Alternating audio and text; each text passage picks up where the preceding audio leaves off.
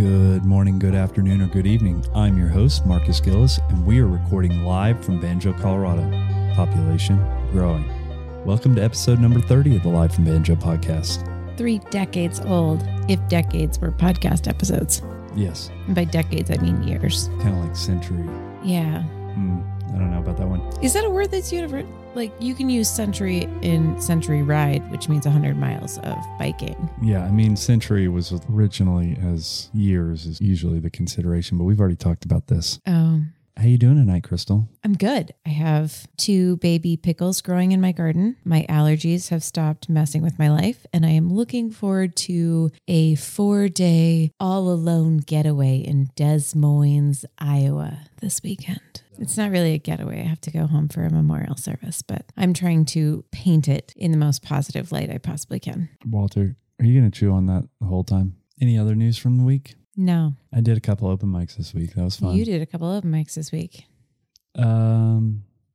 So we're here to talk about Anna Tivel. Anna Tivel is a singer, songwriter, and multi-instrumentalist, most notably the violin and guitar. She was born in LaConner, Washington. She grew up playing the violin, which she had learned to love the sound of its cry while her and her sister watched her grandfather play when she was a young girl. With not much to do in the mostly isolated area in the northeastern corner of Washington, Anna became curious about nature and the bugs and critters that inhabited the area and became a consistent observer of the wildlife and her surroundings. Her observing behavior grew to include people as she watched and interacted with folks across the country. Her proclivity for observation combined with a seemingly deep sense of empathy has given Anna the ability to write songs which allow listeners the experience of feeling the soul of the characters in her songs. Anna moved to Portland for college, where she played violin for a number of local Portland-based bands. However, luckily for us, Anna found songwriting in her mid-20s and fell in love with the process. She released her debut album in 2012 as Anna and the Underbelly. She since released 5 more solo albums as Anna Tivel. During the pandemic, in 2020, Anna released a solo acoustic version of her 2019 critically acclaimed The Question. Her most recent album, Blue World, is a series of older Anna Tivel works reimagined with only keys, percussion, and Anna's signature voice. There's one new song on the album which Anna and I discuss in this week's episode. If you don't know Anna's music, please go check it out. Links are in the show notes. I really love Anna's voice, her songwriting, and it turns out she is a really kind and thoughtful person too. I hope you enjoy the very open, vulnerable, and sometimes humorous conversation in today's episode. Thank you so much for everyone that is listening. Please tell your friends, family, and complete strangers about the show. And again, please follow us on Instagram at Live from Banjo Podcast. Find me on Facebook, not MySpace, at Marcus Gillis at Live from Banjo Podcast. And we are now live on Patreon. So please help us keep the show alive and become a patron at patreon.com/Live from Banjo Podcast. And please follow or subscribe on Spotify, Apple, or wherever you get your podcasts, and set your reminders so you never miss an episode. All right, Miss Crystal, what do we got in the wrap up tonight? Tonight, tomorrow, yesterday, while you're driving to work, and possibly while you're folding laundry later. Or while Walter walks around with a piece of plastic in his mouth that he knows he's not supposed to have. He's telling on himself. Oh, in the wrap up that we talk about stuff together, we chit chat about Eunice Wayman, aka Nina Simone, and the piano. Idolizing versus idealizing. Reverb Nation versus Bandcamp versus SoundCloud versus MySpace versus Facebook. Versus the 4 horsemen of the apocalypse. Basically. Actually, that doesn't feel right. It doesn't. No. I wanted to go far. You went maybe too far. I never go too far. Yeah, you cliffed out a little bit. And then we talked a little bit about the Shook Twins and Sandpoint, Idaho, which is a very adorable little town close to Coeur d'Alene. That it turns out I have never been to. Now, please enjoy my conversation with the soft-spoken and lovely Miss Anna Tivel. I'm hearing you. You're hearing me. Yes. That's pretty great. It's communal hearing.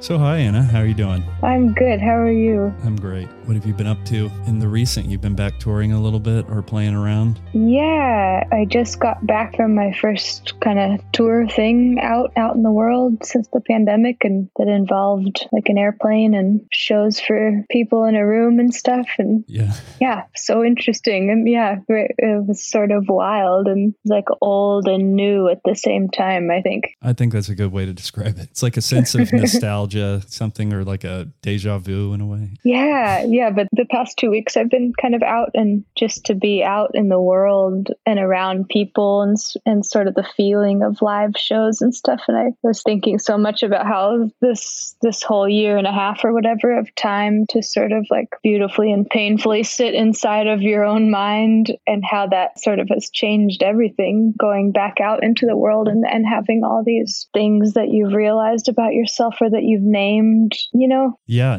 definitely. I felt like I was going through a pivotal moment in my personal life, just accidentally timed with the pandemic. And I quit drinking the day before everything shut down, or kind of the day of. I had made this as a personal choice. And then we went into a pandemic. And so I was going through a lot of dealing with, childhood traumas and those kinds of things. And then we went into this pandemic, and it was hard at first, not being around people. But then I grew to be so comforted in it because I was with my wife and I had my dog, and, I had the things other than my daughter not being there at the beginning. I had the key factors around. And then it's been a hard transition for me getting back into being amongst people, I feel. Like there was stuff in there that you found that you kind of don't want to let go of a little bit.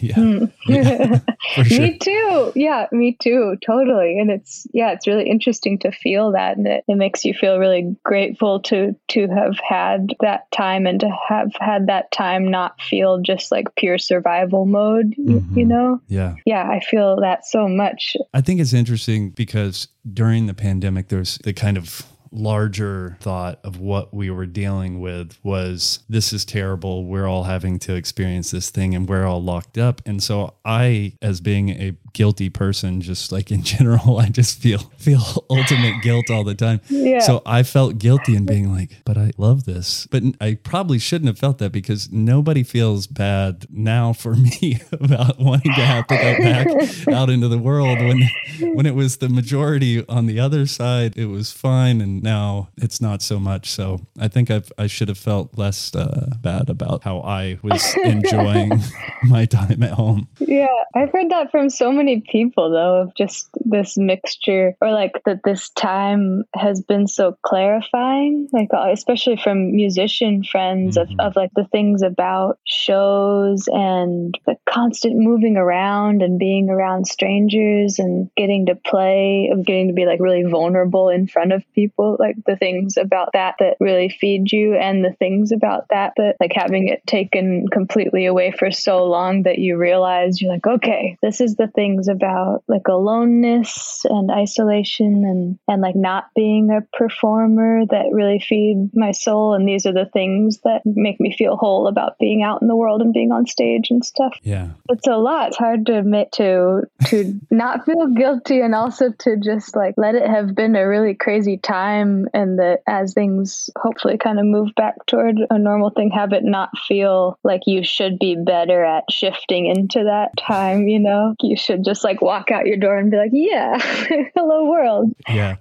I talked to my therapist about it, but I always say I want my cake and eat it too thing. Like I want all the good things, and I feel selfish about those thoughts, and that I want the pieces that I liked of the other thing, but then there's certain aspects that I want to be able to do, and I like to be able to move and get out and go and be amongst people every once in a while, but I just want it all. I want all the good things for me. That's a little bit selfish, but I guess we all have some of that inside of us. Yeah, or like sometimes maybe selfish isn't bad. Maybe that survival selfish is just like knowing yourself well enough to, I've been thinking about this a lot too, like when you serve those things, you're way better to people. Yeah.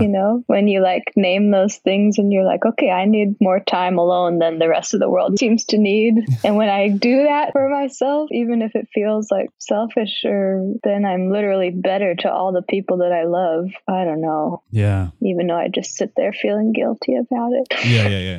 The whole concept of self-love is just it's a real hard thing to get into. Yeah. But, supposedly it's the answer. Because it's so like gooey on the internet. I feel like it's so squirmy. Yeah, it is. So you just released Blue World? Yeah, that I just released this. Yeah, it's like sort of a compilation album, reimaginings of older songs and one new one. Right. And I just love the piano as an instrument. When I sit around my house, if I'm like reading or studying or researching, I usually listen to some kind of either classical or instrumental type of piano heavy compositions. Mm-hmm. Do you like a lot of modern stuff or older stuff when you think about piano and what you listen to? I don't know. I haven't actually dug that deep into it. And I just have this friend in town. I feel so like a loose cannon in the way I wander through music. But I have this buddy in town who's been playing with this band that I put together sometimes. And I just love the way he plays. He has such a deep jazz knowledge, but it doesn't sound like anything I've heard. And he'll like go so far out there that I'm like, what is that? And he can play both with like such technique and such raw heart, I think. Yeah. I hope you can't hear my dog licking his butt over there. It's okay. Walter's asleep right on the other side of this screen.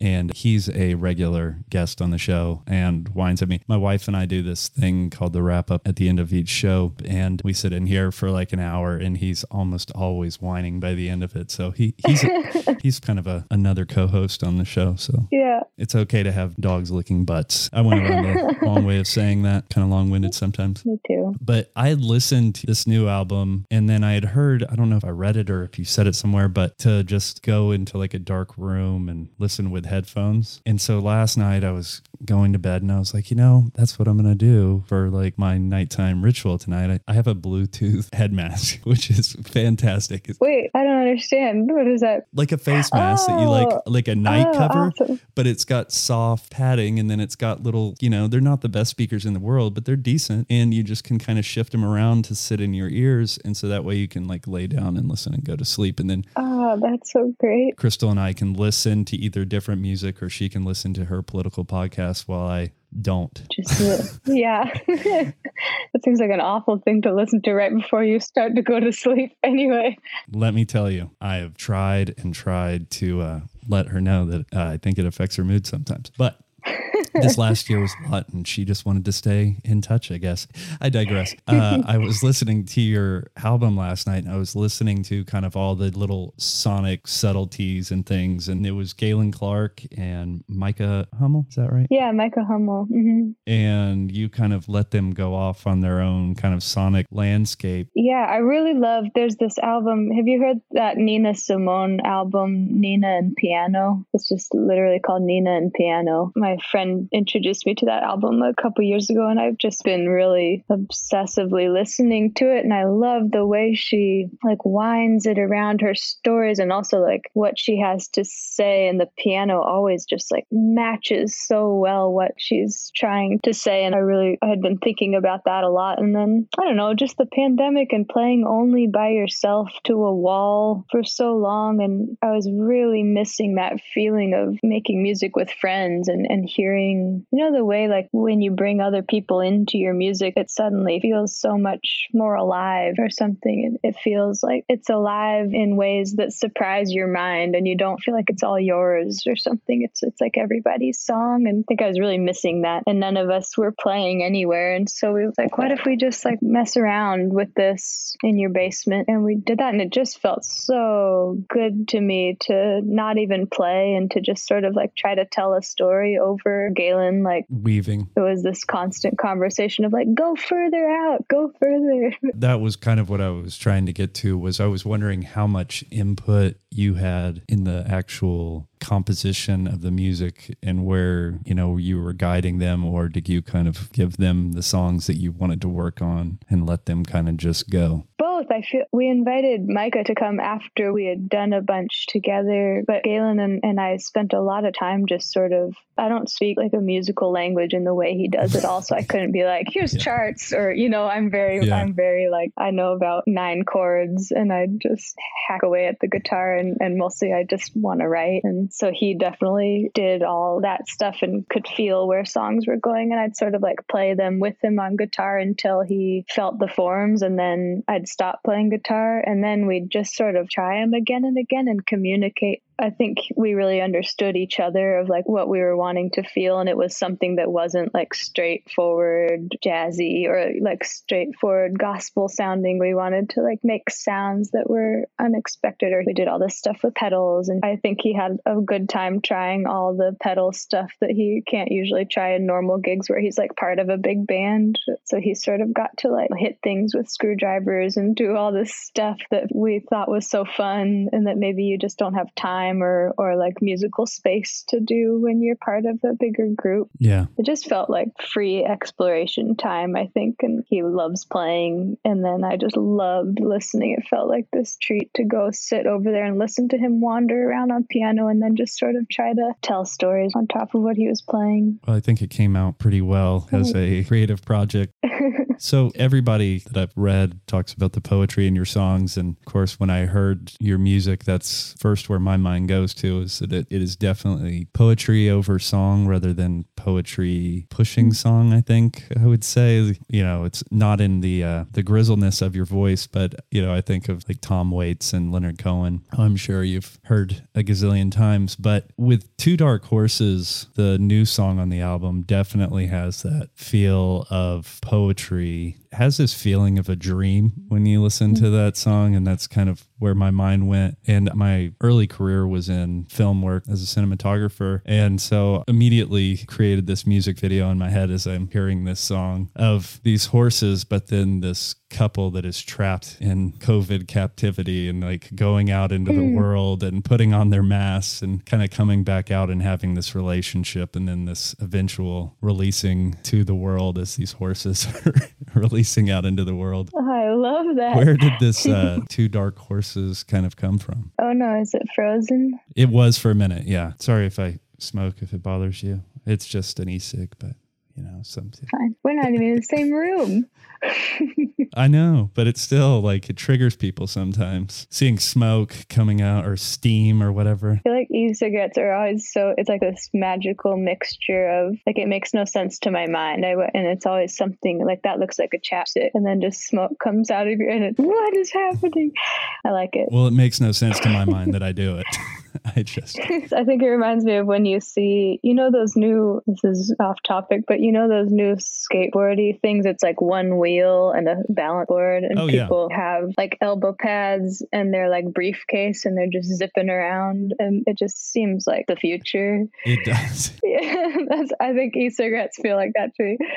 Yeah, it's not the Michael J. Fox future that I imagined, but it's the closest thing we have to it. Totally. Yeah. It's like mixture of what's happening now. And every time I see one, I'm like, oh yeah, that's just going to be how we get around in like 20 years or something, which is probably not true at all. But Two Dark Horses. Yeah, I wrote that one. Some songs I feel like they are way more poems. And that one I wrote with the guitar part, but I sort of was like on a long drive on tour. And it was when you like wake up early in the morning sometimes when you're driving, and it was really pretty and rural. And there was this like really misty field. And there's these two dark, like literal two dark horses like going through this field. And I was listening to the news at the same time. And it was a couple years ago, I guess, and just the rhetoric of politics. And this feeling of like this separate information that people are getting, and how much it's hurting us and how much it's making us hurt each other. And just sort of, I don't know, I think it was like a very poemy trying to get out of my system, this feeling of like the more you can like empathetically try to see where people are coming from and learn what's true, the more you might be able to be free of that kind of ugliness. I think it came from something like that. But also songs are so, it's like you kind of feel what they are, and then, but when you're in the process of writing something, you're not like, okay, so what I'm thinking is that,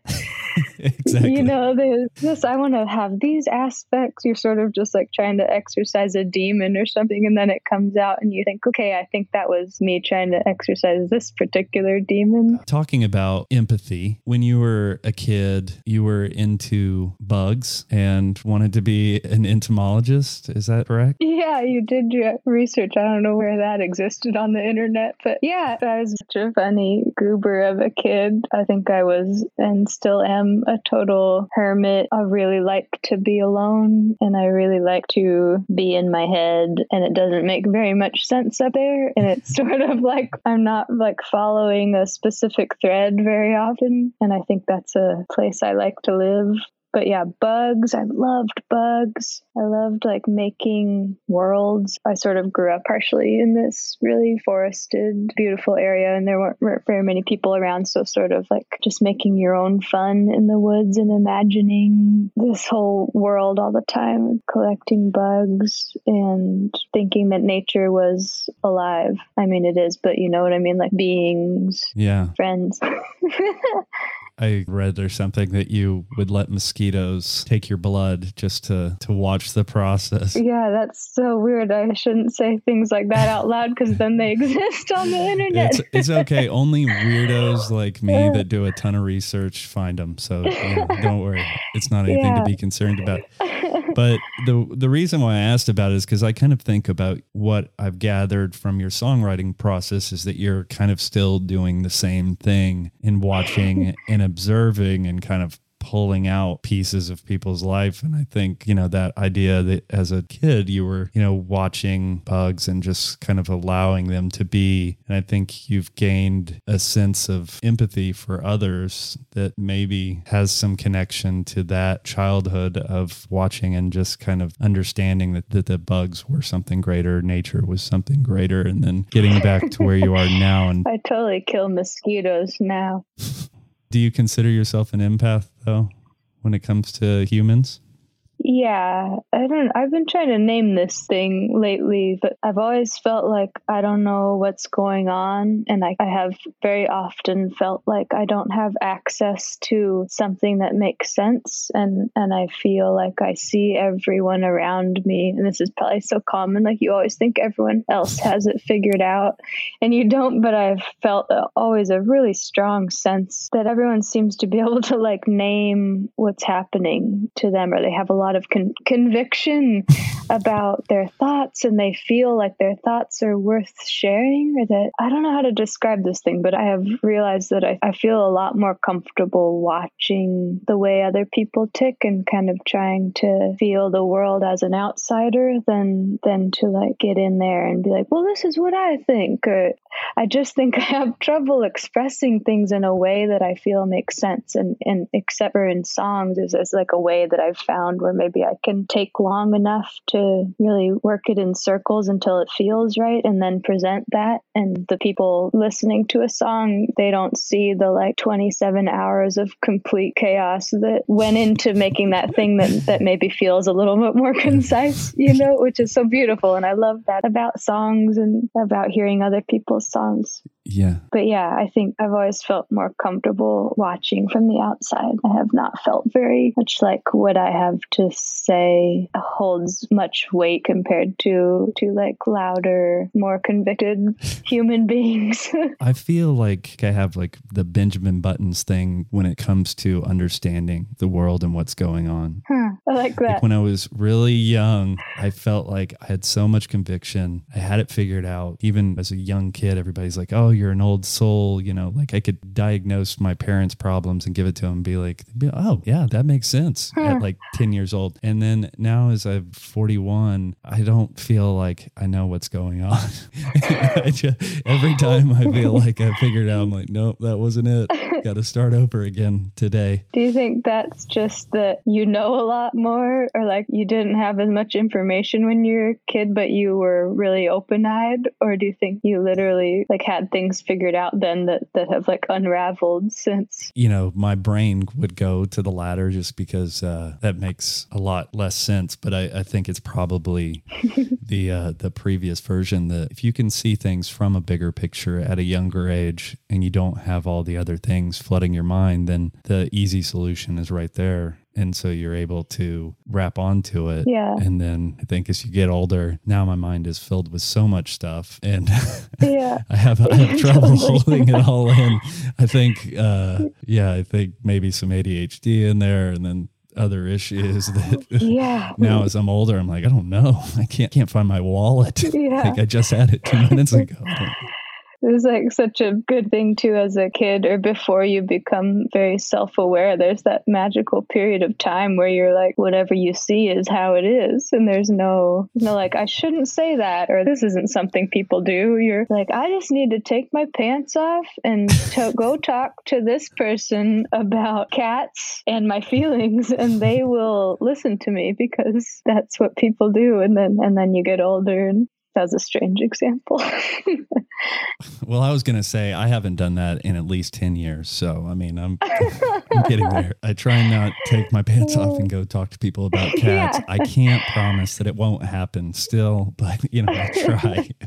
So you went up and played in Alaska with Maya DeVitri. Was that one of your last shows before things closed up for you, or? Yeah, I actually did that tour with Maya, and it was sort of like, is this a serious thing? It was still sort of before anything had shut down, and it still seemed like, oh, that's something that's happening in China maybe, and could be really bad there. But I had my partner and I were sharing a tour in Europe after that Alaska tour, and it was like 30-show tour, I think. And we were like talking before, I think in Alaska, I was talking to the booker for that tour, like, should we do this? And we had already bought all the tickets and stuff, and yeah, we played like 2 shows out of 30, and then it was very suddenly, oh, you got to cancel this and you got to try to get home. That's Jeffrey that you're with on that tour? Mm-hmm, yeah, Jeffrey Martin. It's kind of serendipitous in my world, not for you, but this last weekend or week or so ago, I was starting to research you, and my wife and I were celebrating our 4-year wedding anniversary. We've been together for longer than that, but we were just away for the weekend, and my daughter was back at her mom's house, and we were in this hotel room, and I heard her in the bathroom, and she was listening to this singer, and I was like, that sounds so familiar. I was like, who is that? And she said, oh, it's Jeffrey Martin. And I said, oh, that's on my playlist, right? And she's like, no, this is my playlist. And I was like, oh, he just came up on my Spotify. I have him. Oh, yes. I have him on a playlist. And over that weekend, I started doing research, and I was like, oh, I think Anna is with Jeffrey Martin. And we had been listening to Jeffrey Martin like all weekend. So I just thought it was funny that I've just been introduced to Jeffrey Martin. And I have this weird thing where if I hear a musician, I'm so happy to find new music that I love. But then I also feel this like, God, how did I not know about this before? And where have I been? I've just been under a rock. I don't know anything about music. Do you have that feeling when you find a new person? Yeah, me too. Or like, what else am I missing? Or like sends you on such a deep dive because you think, if I was missing that, there must be so many other things that I'm missing. And if I can just follow this YouTube trail deep enough, surely I'll find those people. I got off track with where I was wanting to go, which was you were up in Alaska, but your father was a fisherman growing up. Yeah, for a while. He stopped when my sister and I were fairly young and did like contracting construction type work after that. But yeah, for a while, he deckhanded for a while, and then he had a boat and fished up there, and he would go up every summer. Would it have been in Alaska then if you were coming out of Washington? Yeah, he would go up from Washington and take his boat up, make that trip up, and then fish and then come back down, which sounds so epic. I wish I never did that with him. We would sometimes go fly there and visit him, but that sounds so amazing to drive a boat all the way from Washington up to Alaska. So have you grown to be somebody that loves to be out on the ocean, or are you a shore person? I like both. I think sometimes when you grow up watching somebody that you love in their very freest environment, there's like you're watching your parents or your siblings or whoever, and there's like certain times when you can feel that they feel the best, and that especially as a kid, maybe you love those places because it makes that person, they just seem at peace or they seem really content. And that's always been the ocean for my dad, and just being out on the boat with him or just being on a river in the ocean. I think I always will just forever have that feeling of like this, oh, this is a place where I've seen this person that I love so much just totally content. Yeah. And like in other situations, you see them seem a little bit more tangled up or something. And yeah, I think I feel like that still about being by the water. There's like a good feeling from like watching people you love be where they need to be or something. I think we have some kind of idolization for our parents at different points and in different ways, but anybody that that you kind of respect and either idealize in a way or just look up to, that when they're in their place of, strength and positivity, that makes you go, that's something I want to do too. That's something I can do, I think, too. Is when, any of our heroes, it's like, they can do it. I can do it. Or I hope so. Yeah. Yeah, I think so too. And especially like Dad's a pretty soft-spoken, more reserved person. And I think as a kid, so much different than you. You're so loud and boisterous. Yeah, I'm just all the way out there. But just, you're like always trying to read your family. And when you're not always talking about feelings, you're sort of putting that meaning on other things. You're like, oh, he's obviously feeling good now. And so this place must be good, or this situation must be good. And are your parents both still around? Yeah. And they're still together? Yeah, they are. They're still together. We've been having sort of a renaissance of learning each other as adults, especially this year. I think lots more phone conversations and openness in a way that feels really new, I think. It's always really nice to do, to get to open up and gain a new respect or new understanding of people that you've known for a long time. How old's your daughter? She is 9, almost 10. Oh. Yeah, she's a smart little fun person. Is she very like teenager-y yet, or not really? Yeah. Mm-hmm. Yeah, she's 14. She's been 14 for the last 2 years. So she just, as she gains more knowledge, it just continues on. But like I said, fun and funny person. So yeah. But she definitely thinks she knows more about a lot of things than me already, which she's probably right. Like I said, that Benjamin Buttons thing. Yeah. She's got me beat right now. She's like 100 right now and you're like 14. Yeah. Got to teach me the ways of the world. I was kind of interested to hear that your parents were still together. And then how's your relationship with your sister? Is she somebody you stay in contact with? Yeah, we're really close. She lived in LA for a long time and she just moved to Portland a few years ago. So we've been sort of relearning each other as adults also, because for a long time you just go see each other a couple times a year in person. But now being able to see each other a lot, it's a lot different. And I feel like my family is learning how to see each other more honestly. And like everybody's learning to communicate in this way that, not that we were bad at loving each other, but I think everybody's learning to communicate better and better. And it's sort of painful and it's sort of beautiful. I'm sure a lot of people have gone through this, especially during the pandemic, of sort of being more in each other's lives and the roughness and the big realizations about who you are and who other people are. So I feel like we're sort of doing that. And I hope that we'll keep getting better at just letting each other be who we are, Yeah. Your songs a lot are sometimes dark and morose, and yet, I don't know, it sounds almost like a idealistic childhood with parents that are still together and loving. Do you feel that personally you feel a lot of strain? Like, do you feel like you're typically a happy person, or do you feel a sadness for the world, or do you think that is your personality that gets to come out is in your songs that's different from who you are normally?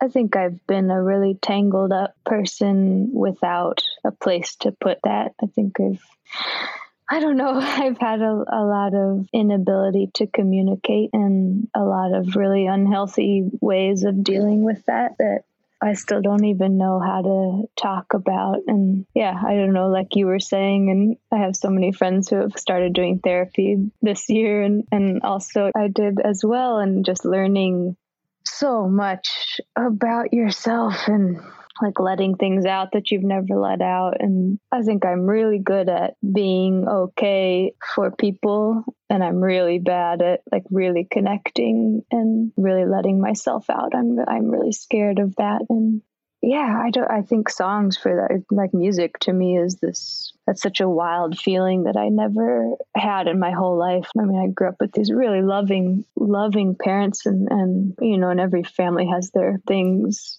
it's just not one big rainbow, but this kind of connection that I never had access to is like playing music for people and feeling like they find something useful in it. And then they'll come up and be like, oh man, and then tell you something also equally vulnerable to what you vulnerability. I think that's what I'm trying to tell you. I don't think I ever knew how to do that, and I'm learning, and it's fucking terrifying. It is. It's the most. I mean, I just was a person that I thought that I was somebody that like had my heart on my sleeve my whole life. But then I realized that nobody really knew who I was for the most part, because I just kept so much inside so that everybody thought there was this person. And that person was really just the character that I was playing to make the people around me comfortable. And they just didn't want to know. Yeah. Yeah, that feels so confusing, or like how to, I don't know. Do you feel like music has helped you to let yourself out in a way that just like normal life didn't? Definitely. Yeah. And I've just gotten like really back into like doing a lot of songwriting recently, and I've got all this stuff that's been buzzing around for a while. And now I find myself like I'm in the middle of doing my day job or whatever, or research. And I'm like, I just got to get this off my chest right now. And I'm just going to write down this one little thing. But with my mind, I get distracted. I literally was right before we were starting this was like, I just got to work on this one little piece. I feel like I'm almost done with this song.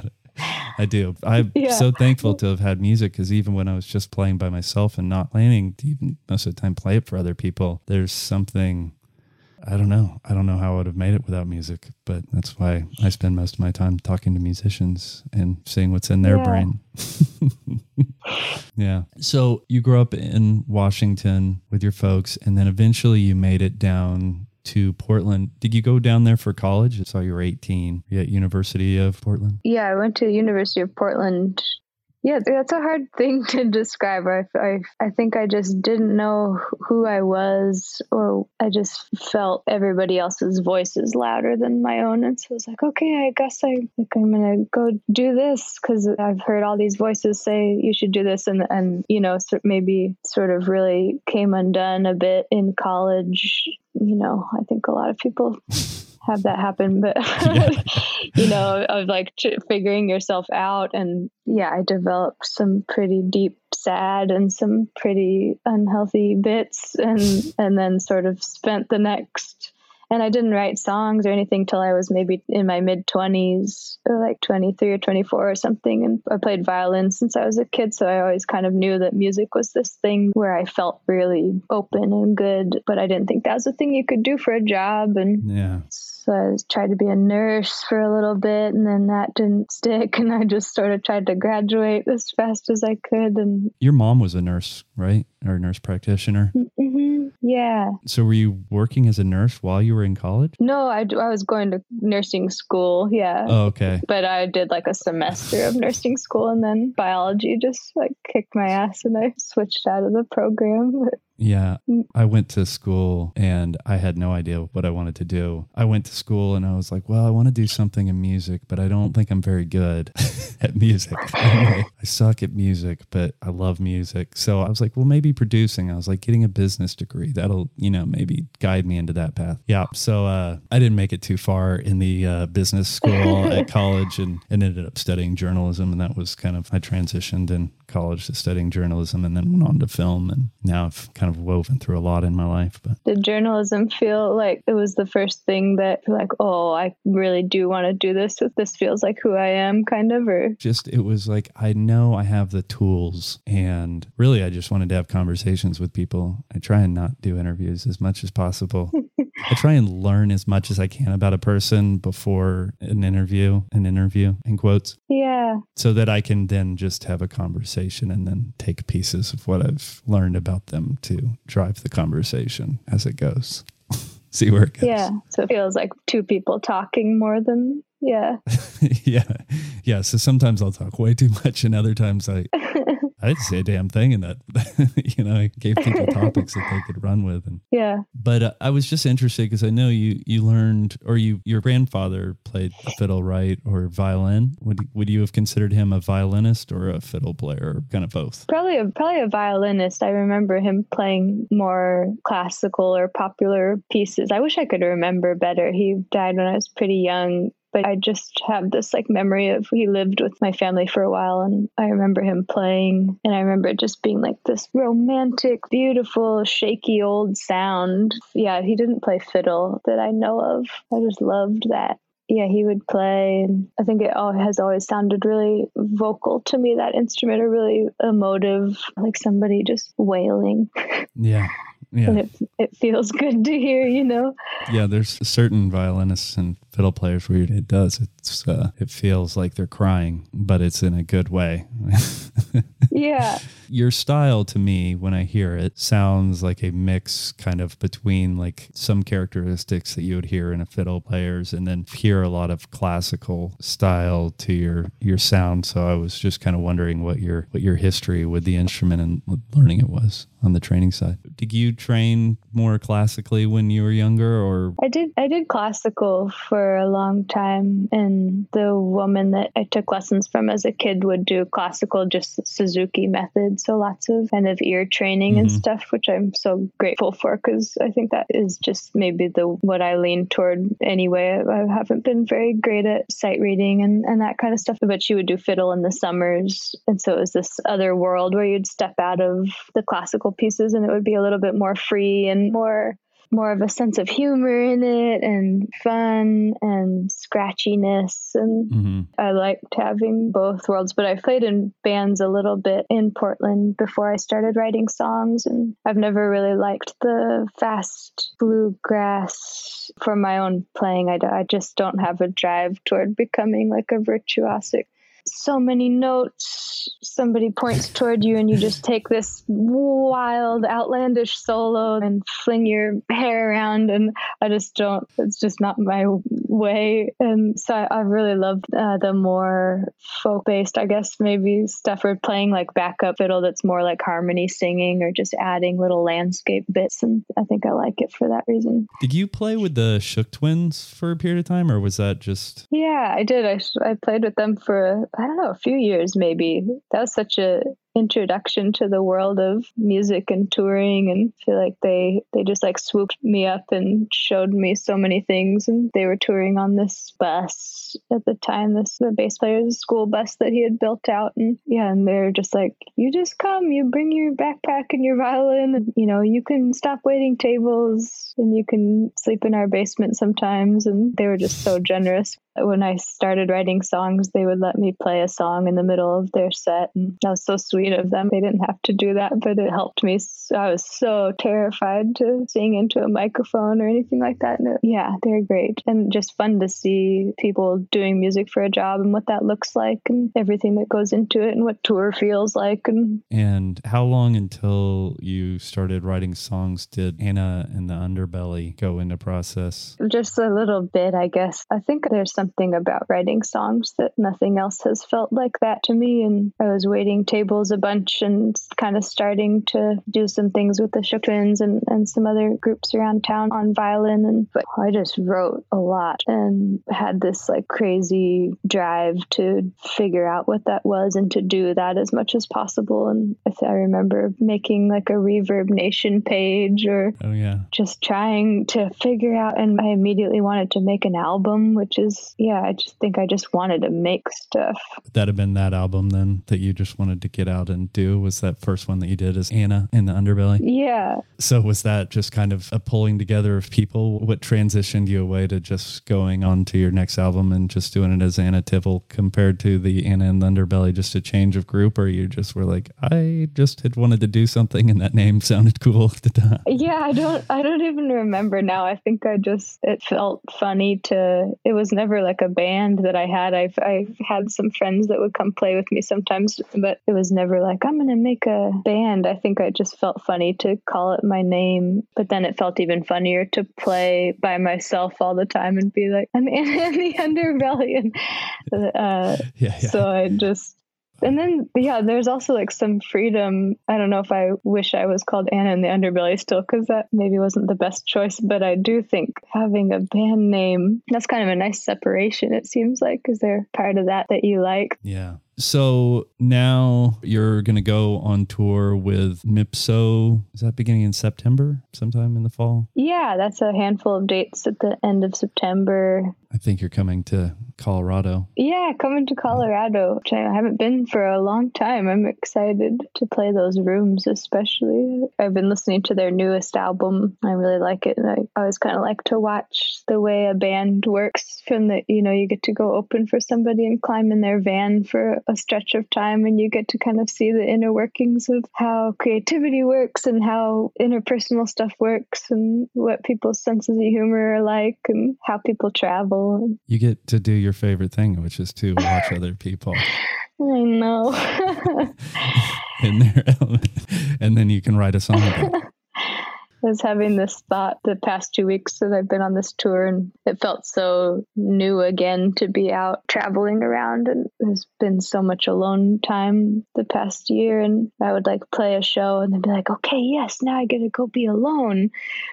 Go, and then having this thought of God, does everybody feel like this? Or is this an extreme case of just permanently I want to be around people, and then I'm so excited to be done with that and think I feel bad about it sometimes. I've described myself as an introverted extrovert. I can get into the moment and be around the people and love it for a period of time. Sometimes, not always, but if I'm in the right setting. And then there is a moment where I'm and now I want to go away. And I can be with my wife more than I guess a lot of people can. I can be around her to an extent. She probably more than she can be around me. But there's a time after I'm around people where I'm all right, and I'm done with this, and I don't want to do this anymore. And then I feel guilty about it. Yeah, totally. I've been noticing in myself a lot that the feeling of one-on-one and the feeling of lots of people is so different for the amount of capacity I have for it. Do you feel like that, where if you're just with one person, your need to leave is the same? No.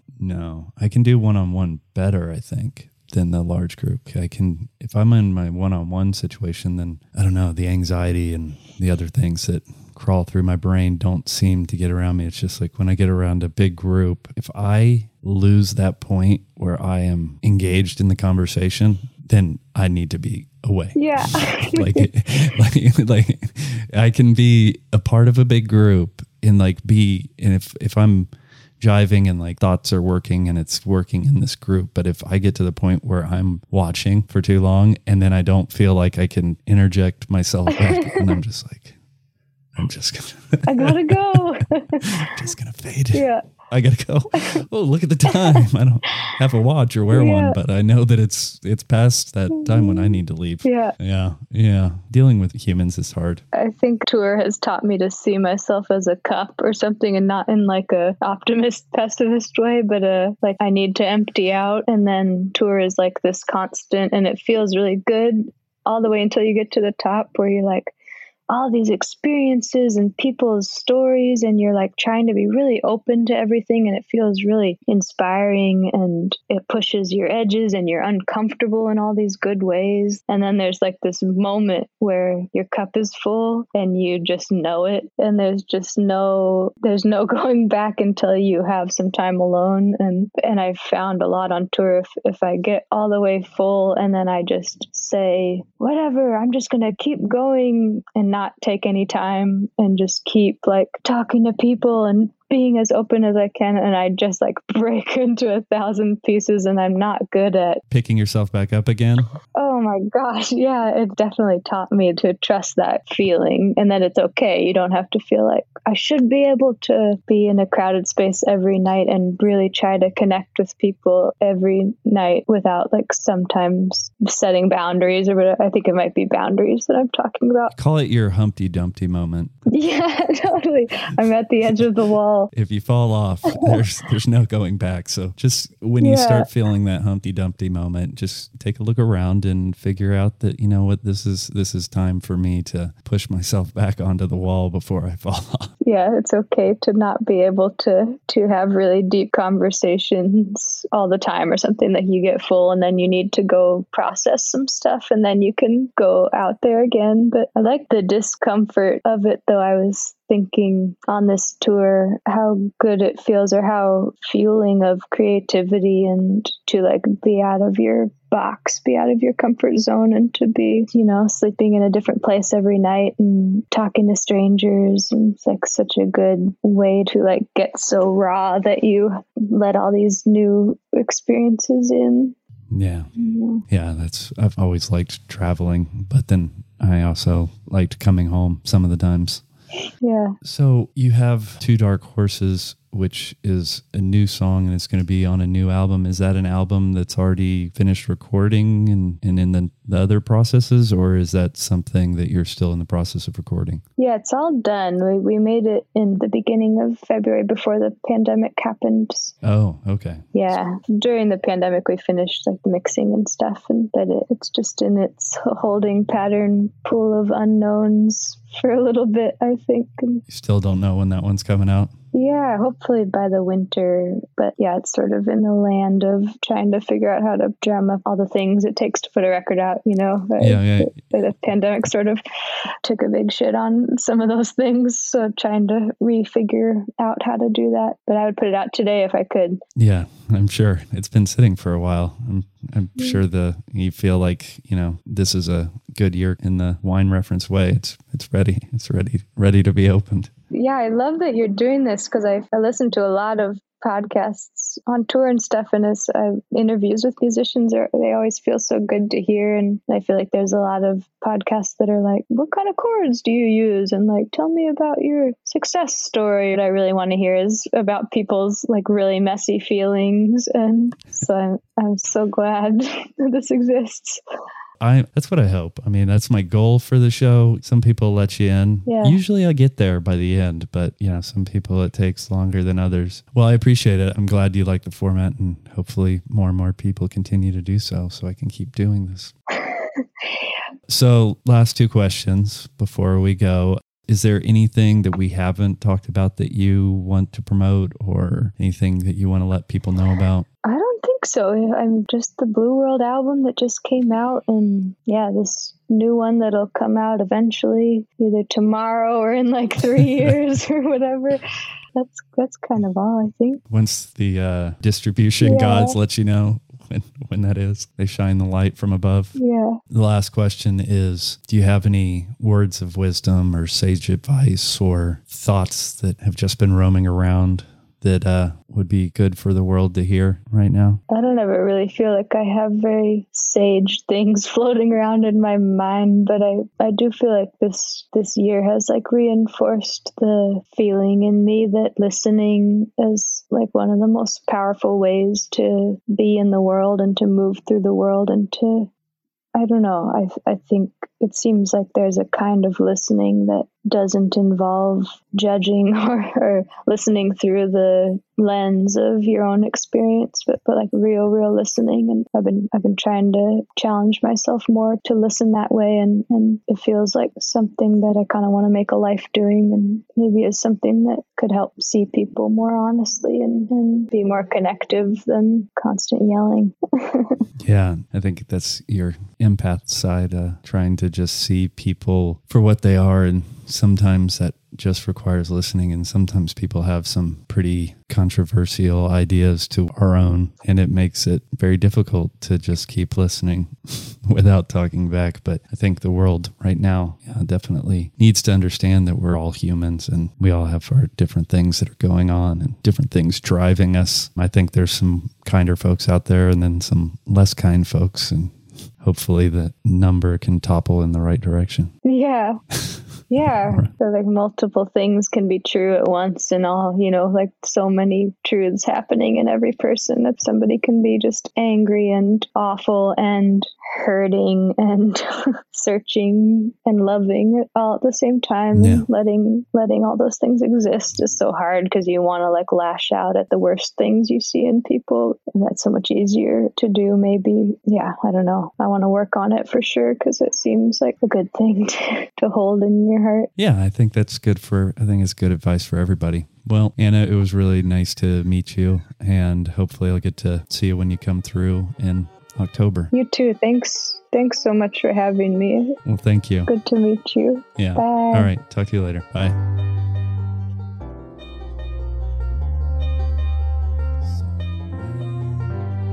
Beyond the sea, somewhere waiting for me, my lover stands on golden sands and watches the ships that go sailing. I'm going to feel dumb if I get this wrong, but is that a Frank Sinatra one? It's Bobby Darin. Okay. Similar-ish. Other people confuse those two, right? That's not like just me being bad at stuff. Probably. Okay. All right. I'll I think take they it. both hit people a lot. Hit people. Yeah. Like physical altercations? Altercations? Altercations? Like physical altercations. That was like a 9-year-old boy from New Jersey. Maybe. Okay, so today we're here to talk about Anna Tivel. And isn't it crazy that Jeffrey Martin ended up being her partner? It was kind of funny in the episode. I appreciate that you gave me credit, sort of, but not really, with the introduction to Jeffrey Martin, because I definitely feel like that was one of my Spotify finds that I was very proud of. Mm-hmm. Oh, God. And Anna has her new album out, Blue World, that is some reworks of some of her older songs and is piano heavy and partially inspired by Nina Simone and piano. Anna said Nina and piano, but if you're looking for it, it's Nina Simone and piano. It was recorded in 1968, released in 1969, and is by American jazz singer, songwriter, and civil rights activist Nina Simone. On Nina Simone and piano, Nina actually accompanies herself on the piano. She was the sixth of 8 children born to a poor family in Tryon, North Carolina. Simone initially aspired to be a concert pianist. With the help of a few supporters in her hometown, she enrolled in the Juilliard School of Music in New York City. She then applied for a scholarship to study at Curtis Institute of Music in Philadelphia, where she was denied admission despite a well-received audition, which she attributed to racism. In 2003, just days before her death, the institute awarded her an honorary degree. Wow. Yeah. That doesn't quite do the trick. It doesn't. It just seems like... It's just a little bit short. It is. I mean, she was still alive, but I don't know if she probably gave it a middle finger before she passed. I kind of have to imagine. Cool. Thanks for this, guys. Could have used that for all of the other opportunities I was passed up on. Yeah. Lame. Like 50-something years before. But Nina was born Eunice Kathleen Wayman. She lived from 1933 to 2003. In order to fund her private lessons, Simone performed at the Midtown Bar and Grill on Pacific Avenue in Atlantic City, New Jersey, whose owner insisted that she sing as well as play the piano, which increased her income to $90 a week. In 1954, she adopted the stage name Nina Simone. Nina derived from Nina, which was a nickname given to her by her boyfriend named Chico, and Simone was taken from the French actress Simone Sigourney. Would it be Simone Sigourney? I don't know, with the Italian. Whom she had seen in the 1952 movie Casque d'Or. Knowing her mother would not approve of playing the devil's music, she used her stage name to remain undetected. Simone's mixture of jazz, blues, and classical music in her performances at the bar earned her a small but loyal fan base, and it grew from there. Wow. Pretty good singer. Piano player. Yeah. She could tickle the ivories, as they say. I don't know if I love that phrase. It's a phrase. I think I hate tickling, the word tickling and the idea of tickling. And then after we saw that whole tickle documentary, it's just it's gone down this really gross path for me that I just, bleh. I've never liked being tickled. It's one of the only things that will make me punch you like unconsciously. Like my feelings about biting. Yeah. So many times I've had to tell you that if you bite me again, I will divorce your ass. Yeah. It's a big deal. I know, but you keep saying it, you know. And yet still here we are. Yeah, it's kind of the boy that cried wolf at this point. I don't bite you when I'm awake. How is that better? I don't know. I can't. I feel like you should sleep with a muzzle on if you bite in your sleep. Well, I mean, that's the only time I've ever bitten you. That's not the only time. You have bit me while awake, but the last time you bit me, you were dead asleep. Yes. And I didn't know what was going on. Oh, yeah. I wake up to you going, ah. No, I was saying, what the F? And I felt bad because we were sleeping in a camper with your daughter there. And she woke up to me also screaming, what the F? Why did you just bite me? Why did you just bite me? So in the interview, we were talking about parents and kind of having different feelings about the parents at different points in our life. And within the same section, like almost in the same breath, I said, idolization and idealization, and they actually mean two different things. And I heard myself say it as I was going back through it. And so I just wanted to point out the difference between idolization and idealization. Idolization is to worship as a god broadly, and idealization is the action of regarding or representing something as perfect or better than reality. Or ideal. Ideal, Okay. idol. Yeah. IDOL, IDEAL. And I used them both correctly. It just sounds confusing because I say idolization and then right after that I flipped the switch and went idealization. Well, you know what? I'm glad you got that off your chest. That must have been weighing very heavily on you.